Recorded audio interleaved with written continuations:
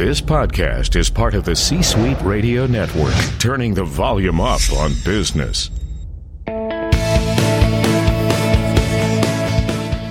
Welcome to the Business Power Hour, hosted by Deb Creer.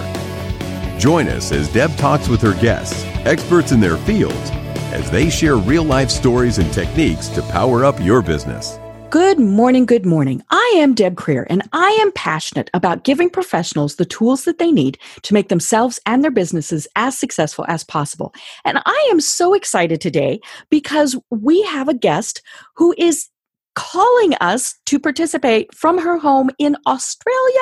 I love it. We do have quite a few international listeners as well as international guests who have been on the program.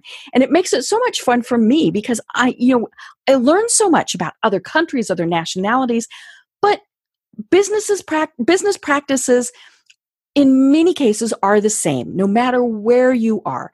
And so, that's what makes it fun, is learning from everybody, the tips, the techniques, all those various things. And today we're going to have so much fun. I just wish we had samples because we're going to be talking about a very cool business. So please join me in welcoming Megna Murali to our program today. Welcome, Megna. Thank you, Deb. I'm really thrilled to be here. So now that I teased that, let me tell people just a little bit about you. So Megna is the founder of Start Your Food Business. She helps food entrepreneurs channel their passion for food into their dream business. She teaches food business owners the exact steps, skills, and techniques that they can use time and time again to create a successful dream food business. Megna's goal is to help you take your skills, ideas, and passion for food and turn it into a commercially successful food product so you can achieve your dream of generating income and nurturing people through your food. With Megna, you'll learn step-by-step how to research, develop, create, test, and launch a successful and innovative food product in Australia. We're going to talk about how it translates into other countries also. That is food products that are so on trend, optimized for sales, scalable, and guaranteed to achieve amazing results. So again, Megna, welcome. Thank you, Deb.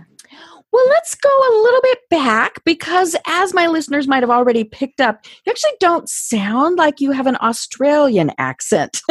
So that's your home now. But tell us a little bit about how you came to be doing this business, and because it's very unique. And, so let us know how it is that you found that this is your passion.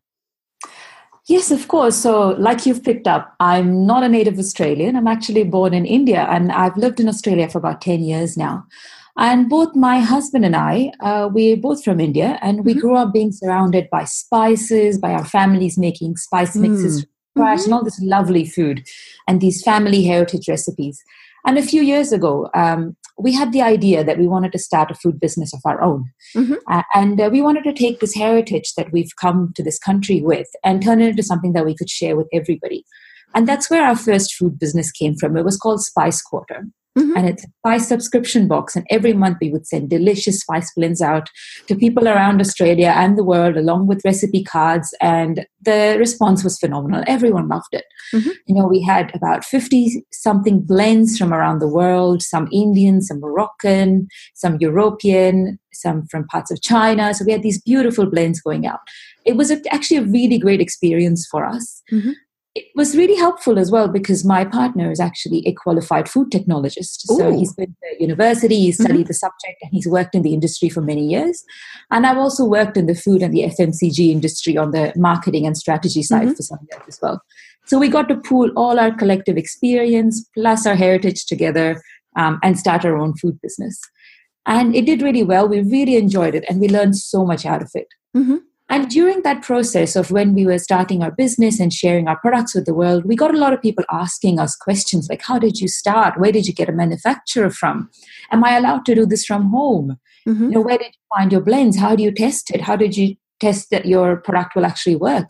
And we realized that there's so many other people who are in that same space that we were a few months or a few years ago, that they have the skills, they have the passions, they're really good in the kitchen and they have great recipes that they want to share, but they're really missing these key areas of expertise that's just not in their realm. Right. And being startups, they can't necessarily afford to hire expensive consultants or go with an expensive agency, and they're just trying to do everything themselves. Mm-hmm. And often that really just meant that they'd hit a bottleneck, they'd reach a point, and then they'd just stop. They didn't have the time or the funds or the skills necessary to really take their business to the next level. Mm-hmm. So we started helping some of these businesses out, mostly through connections and friends. And it really grew from there. And we realized that there is a space in the market for affordable expertise for startup food businesses. And given our experience as food business owners, but also as food technologists and marketers in the industry, we thought we had the right skill set to start offering some of these services. So that's really where Start Your Food Business started from. Great. Well, do you still have your own food business, or is this your entire focus now? We still do have our spice subscription business, so it's still going on. And we like to keep our fingers in the pie, so to speak, because it helps us keep across how the market trends are changing, what customers are looking for, what laws are changing, and the different updates that are happening in the market around us. So we love to keep continuing with it because it also means that we get to try all these lovely recipes, and it's something that we actually just enjoy doing together. Great. Well, so tell me more about, let's talk a little bit about your food business, because then I think that will lead us to, speaking more in general about how anyone can do a food business. So you're sending spices and things like that. That is what you're selling to people? Yes, so spice blends, little packets of spice mixes along with the recipe, and anyone can prepare delicious food from around the world in their own home. Okay, great. And the reason I ask that is there's a trend here in the United States that I take advantage of, where there's numerous companies, and I don't even know now how many companies there are that you can actually buy an entire meal kit. So it's kind of, and the same type of concept, except it's you get more of the product. And I love it because I like to cook. I've discovered late in life that I like to cook. And, it's very interesting, but it's something that I'm sure a lot of these businesses started out very small. And really did just think, hey, this is something great that we could do.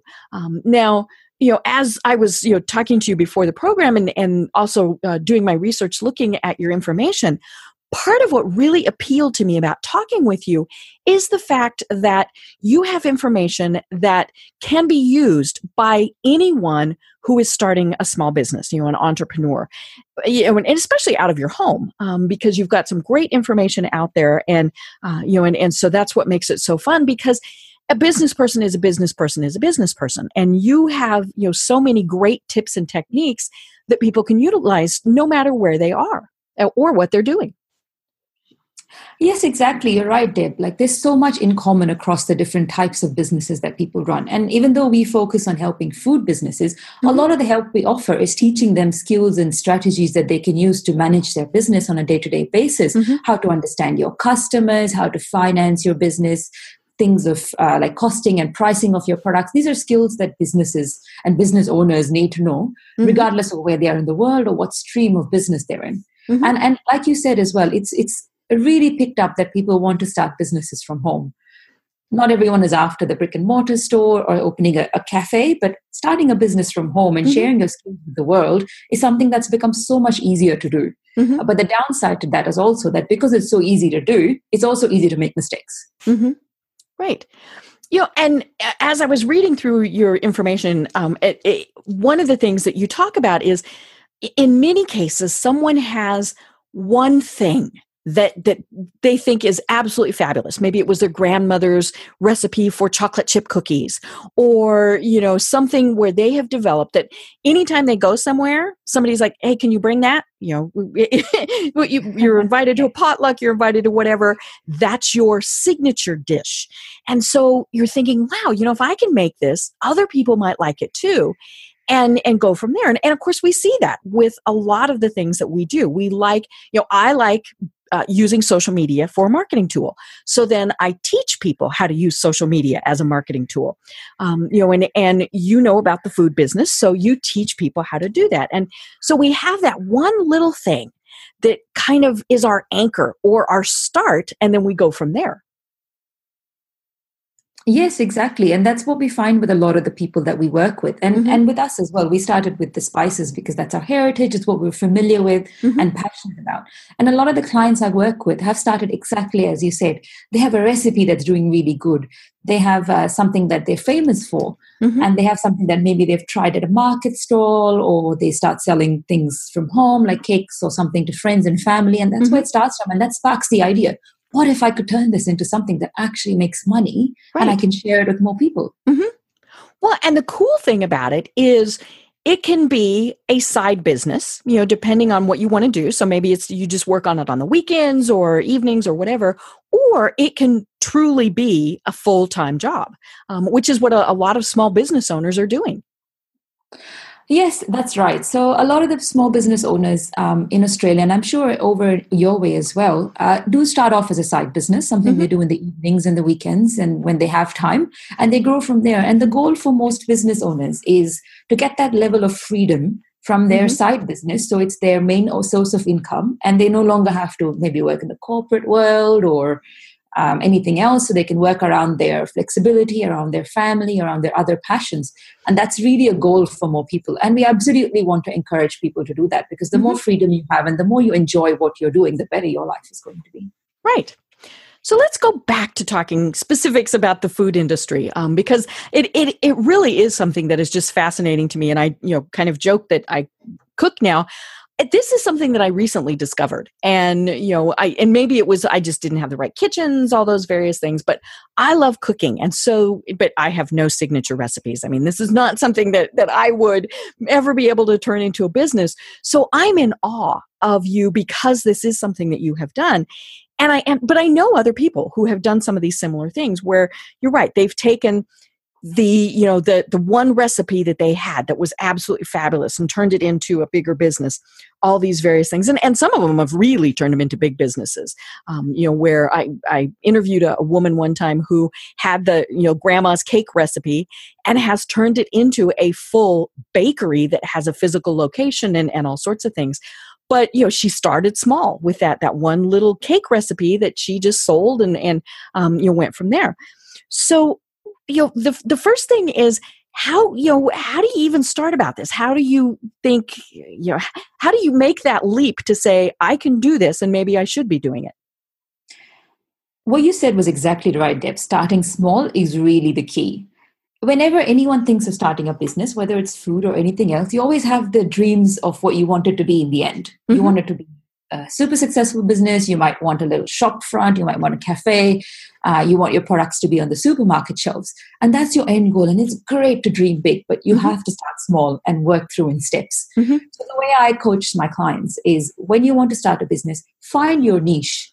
Find that one thing that you want to do and you want to do it well. It's better to do one thing right and be well known for it than have so many products that are mediocre. Right. So start with one product, find your niche, and validate that product. Make sure that there is a market for it. And it's not difficult to validate it, especially in the food industry. The easiest way to validate is make it and get people to try it. Do people want to try it?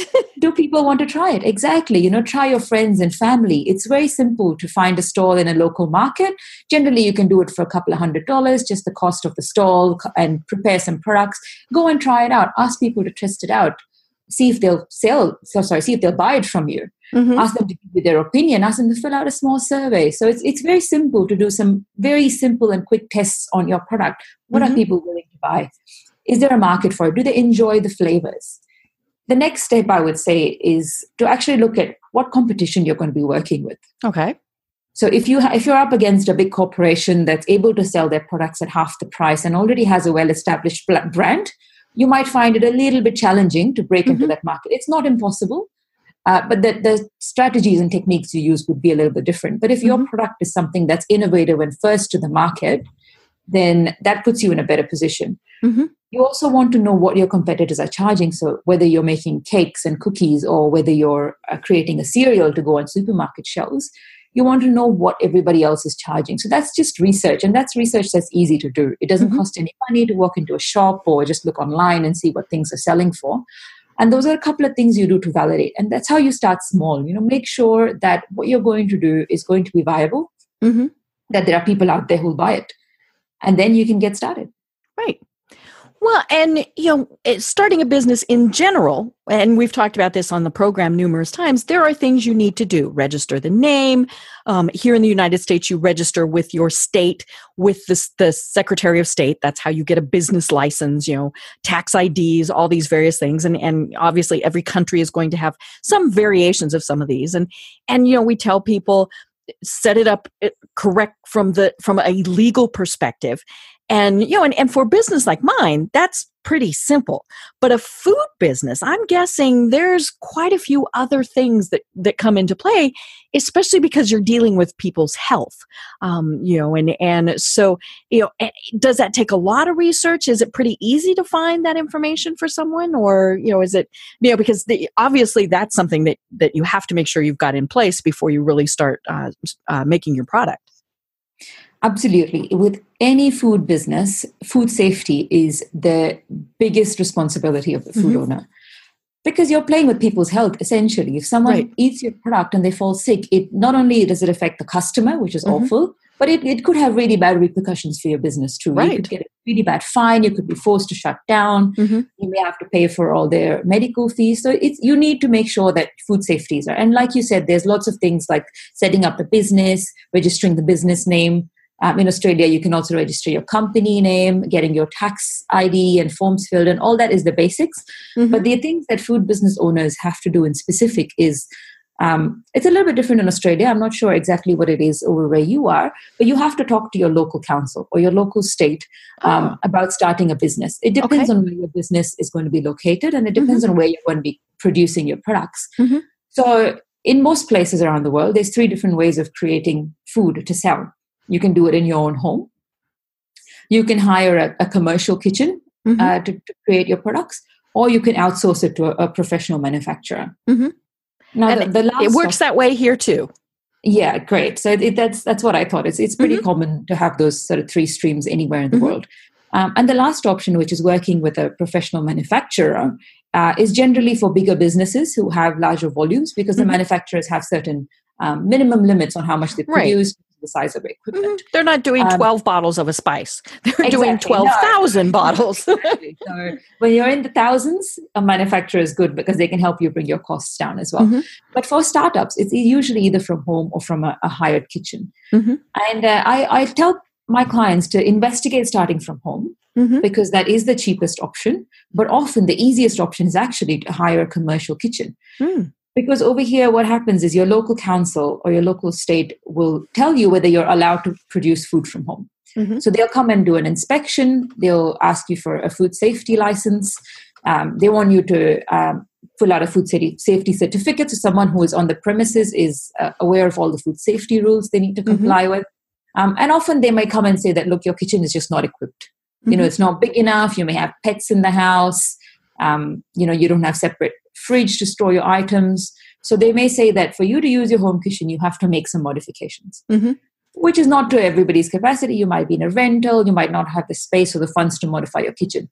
In which case, going into a hired kitchen is actually much more feasible, because you can hire kitchens for an hour at a time. And those kitchens are already licensed. They're fully equipped. They have all the equipment you'll need. They have all the storage, the refrigeration, the ovens, the stoves, everything you need. And you just pay them an hourly fee.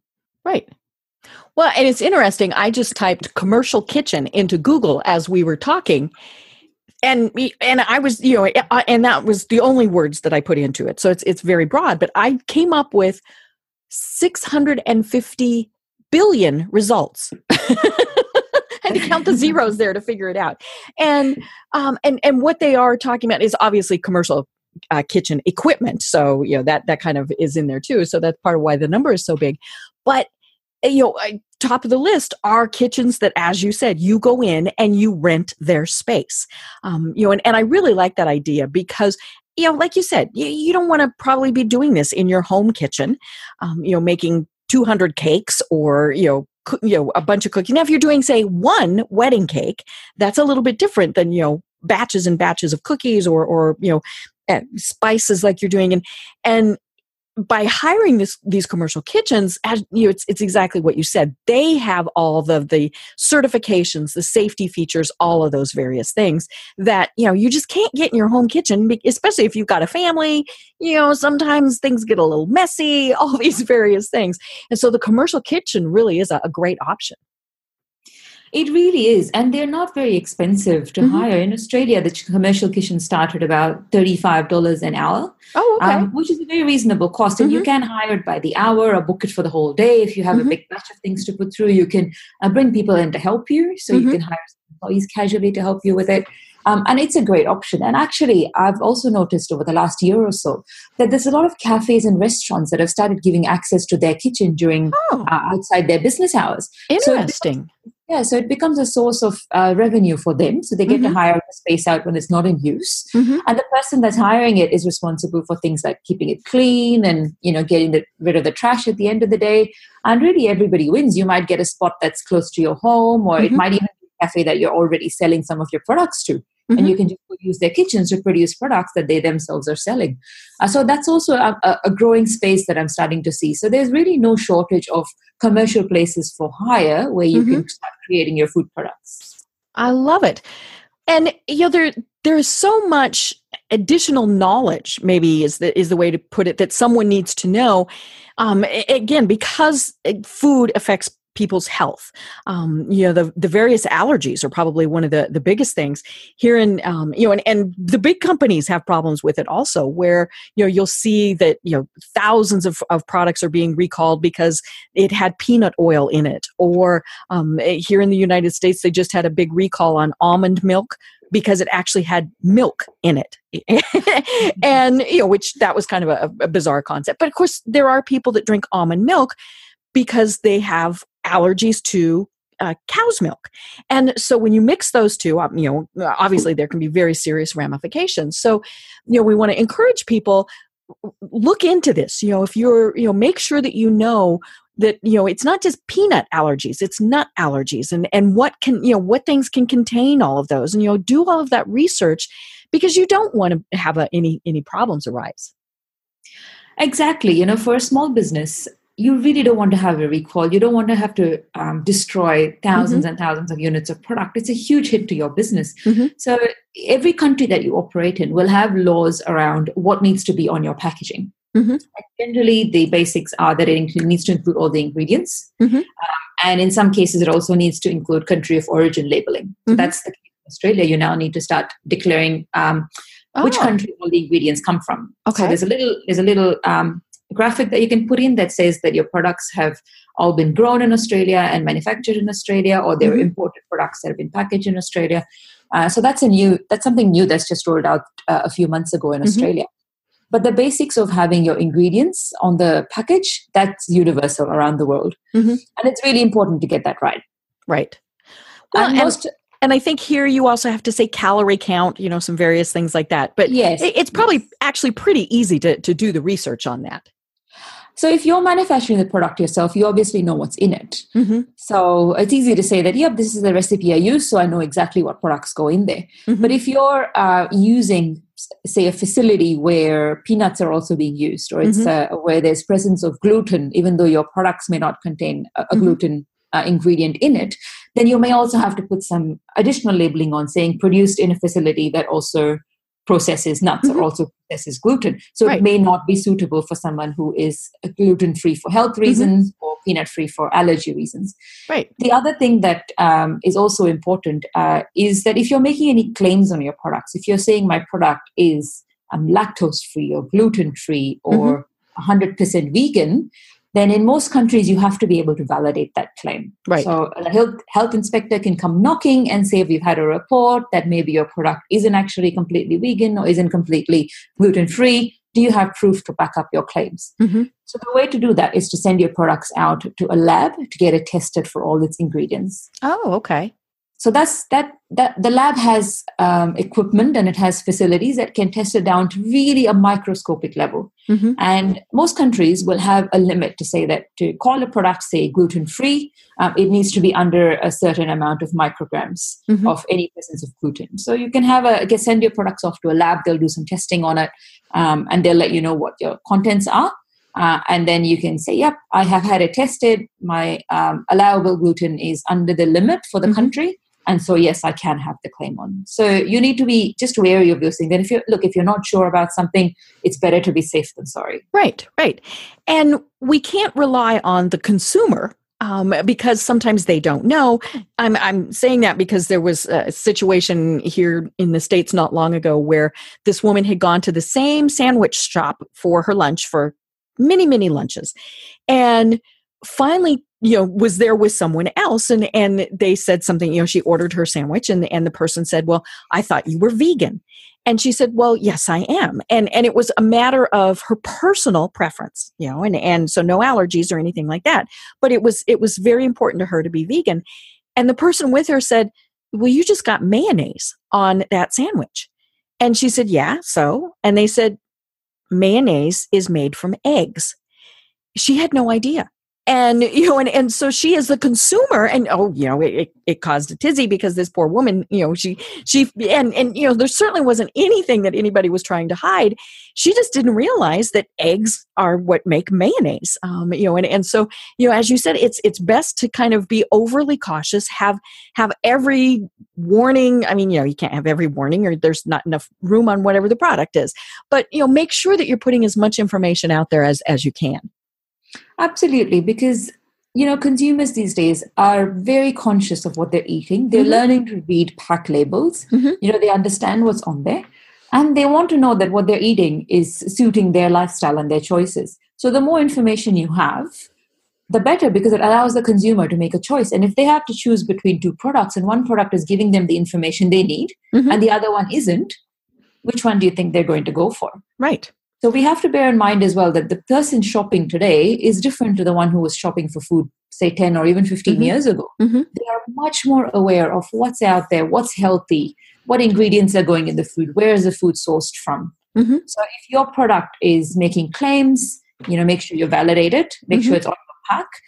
If there's a risk that there may be any kind of allergens or products in there that someone might be avoiding, just make sure there's a note on there about it. And look, that's not just about protecting the consumer, but also about protecting yourself and your business.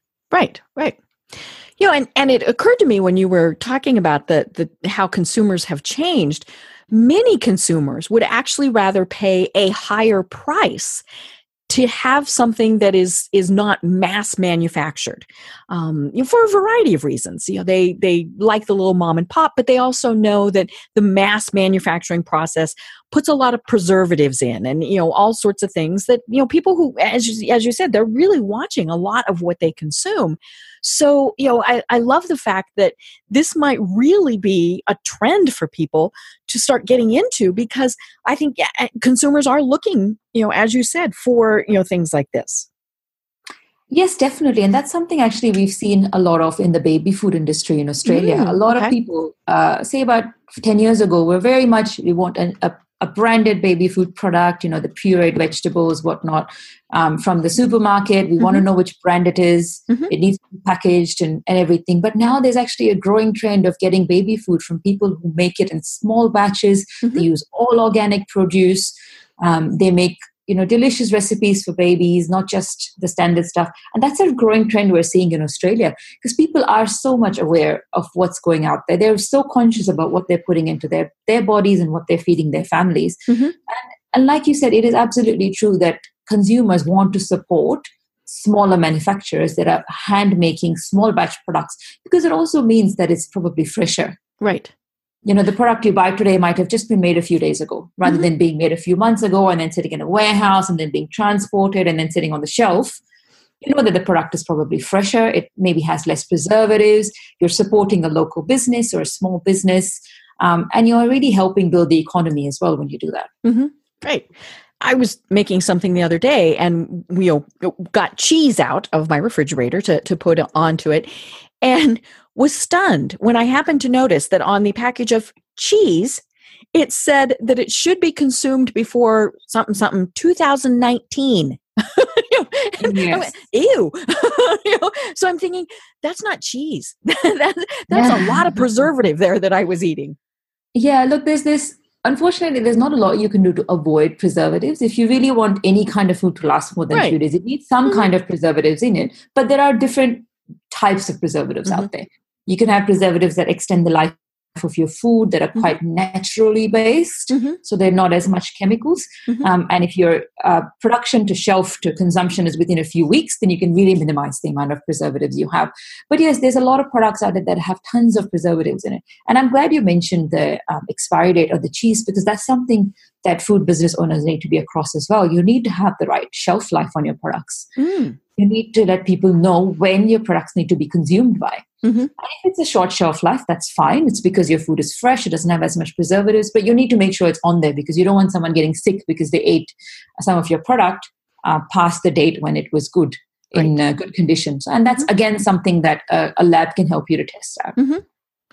Well, what are some other ways that food entrepreneurs can be innovative? So the way I teach my clients about being innovative is to really keep your finger on the pulse of what's going on in your local market. And now your local market could literally be the suburbs around where you live. You could be a very niche producer servicing a small area, or your local market could be your city, it could be your state, it could be your country, the world. Keep your finger on the pulse and know what's going on in the market. What are consumers looking for? What are the trends? And there is a difference between trends and fads, which is also what I like to tell my clients about. A trend is something that lasts long. A trend is a trend towards health food and a preference for vegan food and lactose-free milk. That's a trend. But a fad might be something that comes and goes in a few months. Do you really want to suddenly create a new product to sell into a fad when in a few months' time no one's going to be buying it anyway?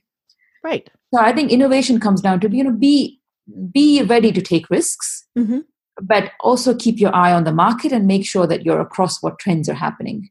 There are lots of other ways of being innovative. You could have innovative packaging on your product. Work with a great packaging designer and your manufacturer and come up with something really innovative, maybe a product that you can directly pop into the microwave and the packaging is safe, the inks are food safe, and it could be something of that sort. It could be packaging that allows your product to be kind of mixed into the packaging and partially cooked before the consumer takes it home. You could have innovation in the flavors that you use. You could get a flavor from another country that's not very familiar in the area you're in, because there is a growing trend in that space as well. So there's lots of room for innovation in food, and that's what makes it a really exciting space to work with. But it can be overwhelming. So always sort of step back and have a think about what is it that people will buy from you. Well, and speaking of overwhelming, I mean, as you were talking about it, my little brain just shorted out and it thought, oh my God, there's inks and packaging. Yeah, that's where it's great to work with someone like you. And we mentioned that you are in Australia, but a lot of the information that you have is clearly something that can transition worldwide. So tell us how you would work with, say, me, if I said, oh my gosh, I've got this great chocolate chip cookie recipe. What am I going to do? Walk us through, some of the things that you would work with people on. So starting a food business involves a lot of there's stress, there's effort, there's guesswork, and there's lots of trial and error. And that's usually how a lot of businesses get started. And in my opinion, it actually ends up taking them twice as long and costing twice as long if they don't have someone supporting them through the journey. Right. So whether you were based in Australia, whether you were based in the US or anywhere else in the world, I would work with you, first of all, to define the strategy around your product and your business. What is it you're really trying to achieve out of it? Who are you trying to market to? And is what you're producing the right product for the right market? So that's actually, you would be surprised to realize probably that that's what takes the most time, is turning sort of this whimsical idea in someone's mind to something that you can put pen and paper down and write out a strategy that will see you through idea, through to development, through to launch and validation and all of that process. So that I would start off, that's the first thing I start with all of my clients. Following that point is about really how to actually create the product. And that can vary a little bit from country to country, but the principles are the same about testing your product, finding a manufacturer, finding the best ingredients, getting your suppliers right, doing some market testing, shelf life, nutritional testing. So those steps are all the same, regardless of where you are in the world. But what you're supposed to follow by law of your country can be different. But like I said before, it's better to be safe than sorry. And even if the country you're operating in doesn't have, the strictest of laws with regards to packaging or food safety, for your own sake and for your own protection and really for your own morality as well. Right, and peace of mind. I mean, you don't want to make somebody sick. No, of course not. So you don't want to. So no matter, even if the laws in your local area might not be so picky about certain things, it's best for you to be, because you're creating a product that eventually someone's going to eat. Mm-hmm. So it's your responsibility morally to make sure that that's a great product and it's safe for the consumption. Right. Now, do you also have to research laws where your product might be sold to? So, for example, you're in Australia, and you might sell your spices here in the United States. Do you have to know the laws of the United States? Absolutely. You should know what the laws are, but depending on which country you're selling into, the laws can be a bit different about what you need to follow. Okay. But I always say that be aware of what the laws are. If a big portion of your consumer base is coming from another country, definitely you should know what the laws are. And if there's something in the laws of that country that your country of manufacturer doesn't follow for whatever reason, just make sure you're across it. And if you have any doubts, consult someone in the country that you're selling to who is an expert in the topic and can give you advice on it. So I'm not very aware of what the laws are in places like the US or Europe, so I wouldn't advise someone on it directly myself, but I can help them find the right person. Right. Well, and especially here in the United States where, there's like a lawyer on every other corner, I'm assuming that there are lawyers that specialize in this also. Yes, definitely. So there's a lot of different actually people who specialize in niche areas of food production. So there's people who specialize in the packaging side of it, so they can help you design and implement the best packaging. There's people who can help you with the nutritional side of it, so making sure you've got all your information correct. The legal side of it, like you said, making sure you've ticked all the boxes, your product is safe, you've got all your licenses in place, you've got all your certificates in place. There are lots of people out there, and that actually is what makes it complex for a startup, because connecting with specialists costs money. Let's be honest. There's these people who are very highly educated, very highly qualified, and spending time with them and getting access to their knowledge can be expensive. But I say that it is well worth the investment. Right. Because you invest in getting your business right, ticking all the boxes, making sure you're doing the right things, producing the right product, selling it the right way. In the beginning, you don't want to have an issue further down the line when you've been operational for a whole year. Right. Well, and as I said at the start of the program, that's with any product or service that you're going to sell. You need to make sure that you're starting out with that good foundation and moving forward, and as opposed to having to catch up and, oh my gosh, I didn't have this right license, or, here in the United States, it gets a little complicated because you can be a limited liability corporation, you can be a sole proprietorship, all these various different things, and I know people who don't do any of that. They just say, write me out a personal check. And it's like, which, I probably won't do business with somebody like that. But one of the very first things when I started my business, 20 years ago, I was meeting with a business coach. And one of the things she told me was, take all of those steps, become incorporated, have a logo, do those things so that people looking at you recognize that you are a true business and not just somebody doing this for a little bit of fun. And obviously there's a bigger investment when you're doing something like a food business, as opposed to, I just needed a laptop and a printer. But it is something that you want people to take you seriously before they're, or they might not do business with you. Absolutely. You want to set your foundations right. You want to register your business correctly, register your business name correctly, get the structure right, have a basic website. It doesn't have to cost you too much. Have a logo, have a professional presence, because that really gives people the trust that you can be relied on, that you are trustworthy, that they will get the service that they expect from you. And it sets you up as a strong competitor in the market. Right. So I know people as well, just as you said, who don't do any of these things, and that seems to work for them, or that's just the goal that they want. They're only doing a hobby. They're only working on weekends, or it's just not worth the effort for them. But again, those are people that I wouldn't do business with either, because I don't have the faith that they've ticked all the boxes and that they're doing what's best for me as a consumer rather than what's the easiest for them. Right. So that's definitely the case. And as part of what we do with our clients is we actually go through 24 steps of what every food business owner needs to do to go from idea through to launch. And we have an entire program that goes around it. And one of the first things we do is about setting up the right structure for your business, getting your business name right, how to identify it, and all the way through to how to develop the product step by step, launch the marketing and everything. So yeah, there's a lot of things there, but you can do it. You just have to do step by step and not get overwhelmed. Right. And it's funny, as we were talking about the food business and, you might start with your grandma's recipe of whatever. I was thinking in a lot of cases, it seems to me that what ends up happening is one of the bigger guys ends up buying that person out because they see that, oh my gosh, they've got this great cookie recipe or brisket or spice or whatever. And, if that is your goal, that you want to eventually sell your business, then you have to have set it up right to start with, or they're not going to buy it. Or worse, they're just going to kind of start doing it and you really won't have any recourse. Absolutely. That can definitely happen. So with the food industry, in some ways, it's a little bit similar to things like creative industry, that you must protect your IP. So whatever your product is, whether it is your grandmother's recipe or something new, or even just a new formulation of an existing product, the recipe that you use to create your product has to be protected. So you would get like the variation of a copyright? Yeah, similarly. So what you would do is you would get a non-disclosure agreement with anyone that you're sharing your recipe with.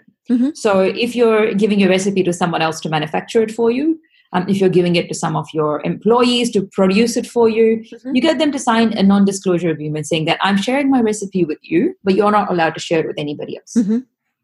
And secondly, if you're working with the manufacturer to develop a recipe, because that's often the case as well when you're trying to scale up, you need to decide beforehand who owns the IP for the recipe. So often a manufacturer may try to own the IP because that means that they can on-sell it to somebody else. Right. And they can make money, and it might cost you more upfront to say, no, I want to own the IP for my product so nobody else can produce it. So that's one way of protecting your product so that when in the future someone else shows interest in purchasing your business, if that's the route you want to go, you have saying, I own the IP for my product. I own the recipe for this product. And if I sell my business to you, you're getting that as well. So, this product and this recipe that people love, you're not going to be able to reproduce without my recipe and my specific IP. So that's actually value. That's actually an asset to your business. And a lot of businesses that start out don't follow that. They don't think of it that way. They said, I created it. Of course, it's mine. But once you start sharing Grandma made this forever. So, once you start sharing it with the world, there's nothing stopping somebody from recreating what you've done. Right. Especially if they have the exact recipe. So one of the things I always advise my clients is before you share a recipe with anybody, even me, if you're sharing it with me, even if you're sharing it with me, get into the habit of telling, I can share it with you once I've signed a non-disclosure agreement. Now, the agreement might be called something slightly different in different countries. In Australia, we just call it NDA, a non-disclosure agreement. There might be a slightly different variation in the US, but whatever the standard is for the country you operate in, definitely understand and be across it. And if you need to, get a lawyer to help you with it. Right. Because you do want to protect it. It's just like anything else. That's yours. That is your product that you are producing, and you don't want somebody else just to go off and start making it. Absolutely not. And with the small business, there is always the risk that someone who has the bigger business, the facility, the money, the research teams will try and recreate your product. They'll say, that's really great. That's something really innovative I want. And there's not a lot you can do necessarily to stop it. There's 100 different kinds of biscuits out there. You come up with a new chocolate chip biscuit, you're doing what a lot of other people have already done. So your product might stand out really because it's extra crumbly and it's super soft, and it's made from, it has a great story behind it, like it's made by a French grandmother, or something like that. So it's not necessary that, the product you create is going to be something brand new in the market. It's a variation of an existing product, but that still means that you should protect your IP. You don't want someone else creating exactly the same thing as you. And if they have the marketing budgets, or they're a big industry or a big player in the industry, they could overwhelm you. Mm-hmm. So definitely very important to protect your recipes and your IP. Mm-hmm. Great. Well, what are some of the other mistakes that food business owners make? So I think one of the mistakes that food business owners make that I see quite often is that they don't do market testing on their product. Oh. So you think, everyone loves my product. Surely they're going to buy it. Mm-hmm. Or this is a big hit across my family. Yeah, everybody makes me bring it to the potluck. Yeah, everyone loves it. Of course, it's going to do well. Mm-hmm. And it might as well. It might. The reason everybody loves it is because obviously it's a very good product and you're a very good cook. But you need to do wider market research than just your local friends and family. And they're a great starting point because they will help you. If you ask them to answer honestly, they'll help you identify things that perhaps could be a little bit better. If you ask, yes, they love your recipe and you bring it to every potluck. But if you ask them in detail, tell me honestly what you think because I'm thinking of selling this to other people. They may say, actually, for my taste, it's a little bit too sweet.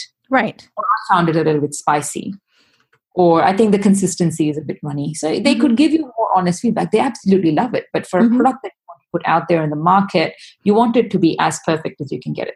Mm-hmm. You also want to know, like I mentioned before, who are your competitors? Who else is operating in the space? And what do they charge for it, importantly? Because if it costs you $5 to create 10 cupcakes, for example, but someone down the road is selling them for $5, then you're not going to make any money if you match their price. Mm-hmm.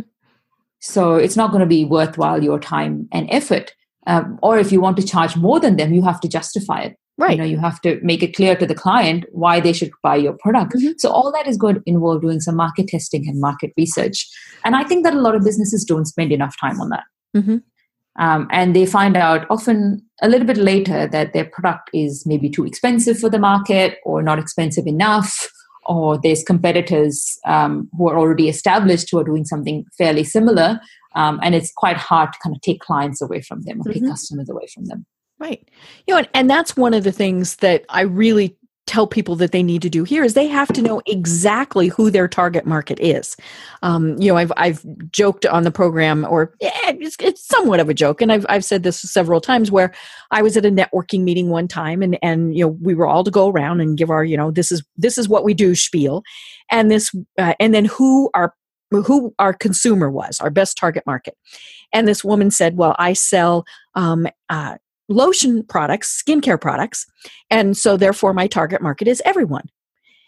And we all laugh. But we said, no, your target market is not everyone. But of course it is. I mean, everyone has skin.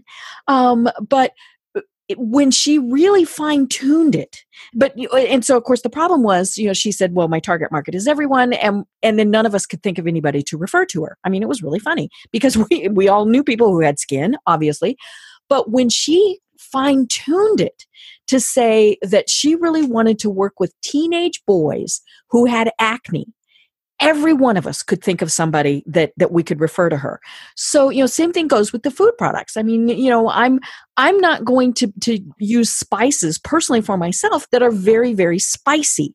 And I'm kind of a wuss about some of this stuff, but, other people might be. And so you have to know exactly what it is that you're selling. We mentioned vegans. I mean, you certainly don't want to, try and sell something to a vegan that's not a vegan product, or try and sell a vegan product to me because I don't care about it being vegan. So you have to know about, get very specific. And yes, that does limit the number of people that you're selling to, but you're selling to the right people.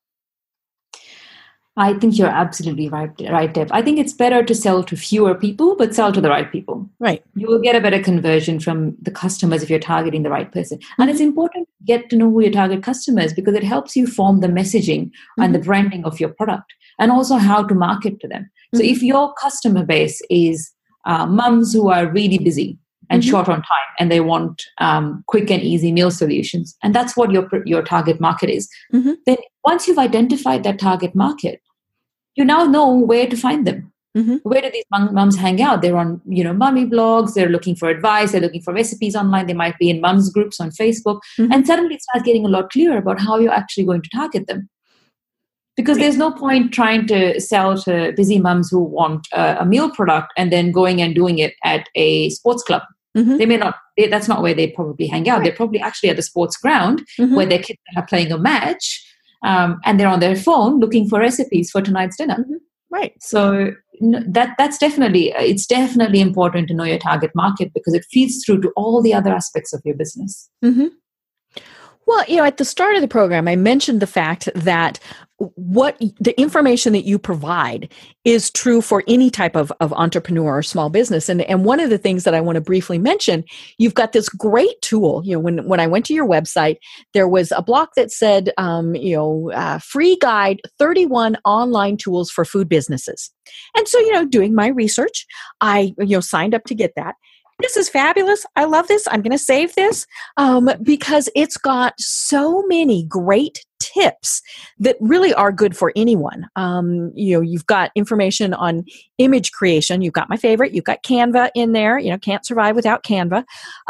You've got video creation, email marketing, web hosting, social media management, task management, and then the always popular legal templates, which I think those are just the Australian version. But I would encourage people to go to your website, which is startyourfoodbusiness.com.au. Don't forget the .au, folks, and sign up to get this because it really is an absolutely fabulous resource. I love this.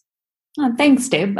Actually, I put that together because I was just looking at all the tools that I use. And I went, there's so many out there. And sometimes I'm confused myself. So I said, I'm going to make a list. I'm just going to make a list for my own reference as to where to go anytime I'm trying to do something different. And that just turned into a PDF that I put up on the website. And it has actually been really popular. A lot of people have reached out to me and said, thanks for making this list because now I know where to go when I'm looking for something quite specific.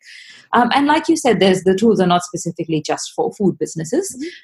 It's on our website. We do cater primarily for food businesses. But if you also look at our blog, you'll find a lot of advice in there about things like finding your target market, basics of taxing, taxation laws in Australia, how to do market stalls. So those are information that is actually like you said, it's applicable to other businesses as well, and not just food business.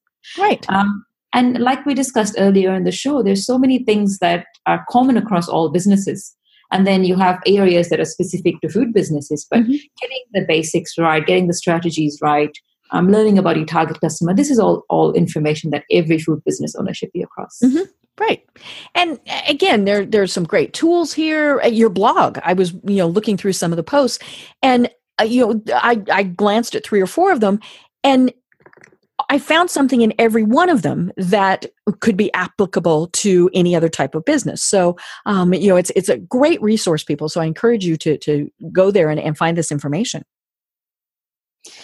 Yeah, we love the blog, and our customers love it as well. A lot of people have reached out and asked for a particular type of information, and I turn it into a blog post. I got a lot of questions about some tips around social media, and that is now a blog post on our website. We also use our blog as a place to highlight some local small businesses in Australia in the food space who are doing some really innovative things.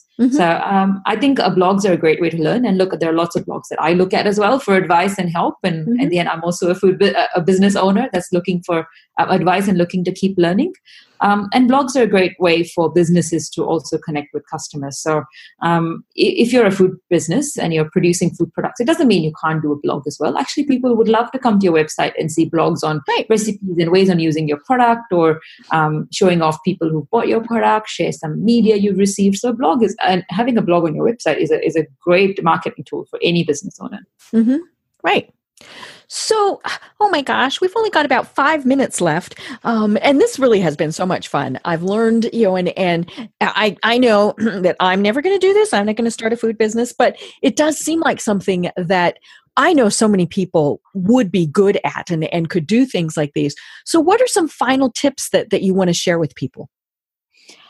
So some of the tips that I would love to share with anyone that's in business, really, and especially food business, is always know who your product is for. Mm-hmm. Do your research, understand your market. It is really tempting to go to the fun parts of the business, which is creating and cooking and sharing your products. And that is the most fun part of it. Mm-hmm. The rest of it seems like sometimes can be a bit of a drag or a headache, but spend time on it.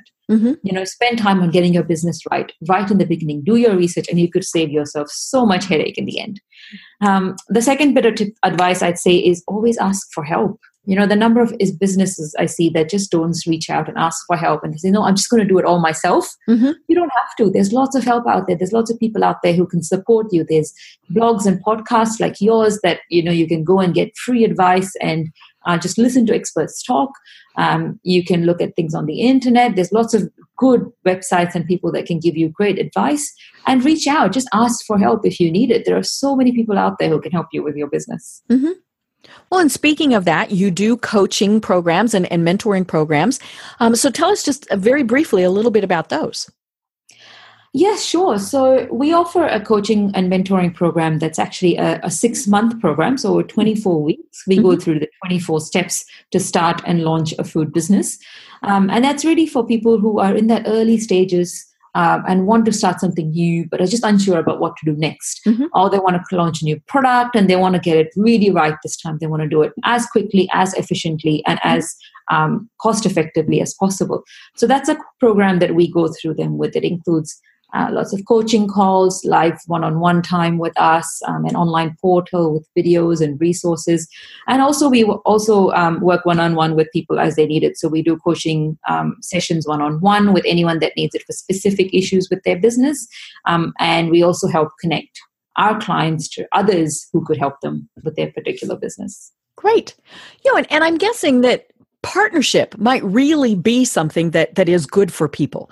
That the cookie people could partner with other dessert people or, full meal people or whatever, and pool resources. That's one of the best things that small business owners can do. Yeah. So there's so much you can gain by collaborating with someone who's in a similar space. And even in some cases, someone who can even be in a competitive space to you. Because as an example I'll give you recently is I had a client who does cakes and party cakes from home. Mm-hmm. And she does quite well. She has, a good amount of work to keep her busy. And she's quite happy keeping it in a smaller scale, but she's getting a lot more customers. So she does have another person who lives a couple of suburbs down who does something similar. Mm-hmm. And rather than competing with each other, they've actually tied up and they now help each other to complete orders. Mm-hmm. So when they have an overflow of customers, they pass it to each other. If they need an extra hand for a big order, they go and help each other out. So even though they're actually competing and they're in the same space, they're collaborating and helping each other to grow. Mm-hmm. So building those networks and relationships with people who work in the same industry as you is a huge part of growing your business. You don't have to do it on your own. And like you said, someone who makes cookies can collaborate with someone who does sort of meal kits or dessert boxes, things like that. If you produce a great chutney or spice, you could work with a meal kit company or some kind of subscription box that, sends food out to people. There's so many ways to collaborate. I love it. Well, holy cow, Megna, this really has been fascinating. And it's funny because I know some people who do exactly what you're doing, and it never really occurred to me just how complicated and difficult it can be. And having to rent the space and having to make sure that, your utensils that have been, that you're using, haven't touched something that could be an allergen or all of these various things. And so I hope what we've done is not scared people off, but really given them the tools that if they think, you know what, I want to sell grandma's cookies, they can do that. Yes. And, I really enjoyed chatting with you, Deb. So thanks so much for having me. And look, it is complicated. The food industry is a complex place to be in, but it's also highly rewarding. And it does not have to be scary or overwhelming or expensive. Right. You just have to get the right tools to help you out and get the right people to support you, and you will be on your way to success. Perfect. Well, one more time, tell people how they find you and connect with you online. So you can find us on our website. It's www.startyourfoodbusiness.com.au. You can sign up to a blog over there or also book a free strategy call with one of us to discuss your options. And we're also on Facebook. So you can like our Facebook page. And if you're in Australia and you're a food business owner, then we have a Facebook group called Food Business Australia. Just look it up and join, and you can collaborate with all the different food industry people in Australia. Perfect. I love it. Well, I truly have been having a wonderful time today talking with Megna Murali. I am Deb Creer, and until next time, everyone have a great day. Thanks for listening to the Business Power Hour, hosted by Deb Creer. Join us next time for more real-life stories and techniques to power up your business. You've been listening to C-Suite Radio. For more top business podcasts, visit c-suiteradio.com. This podcast is a part of the C-Suite Radio Network. For more top business podcasts, visit c-suiteradio.com.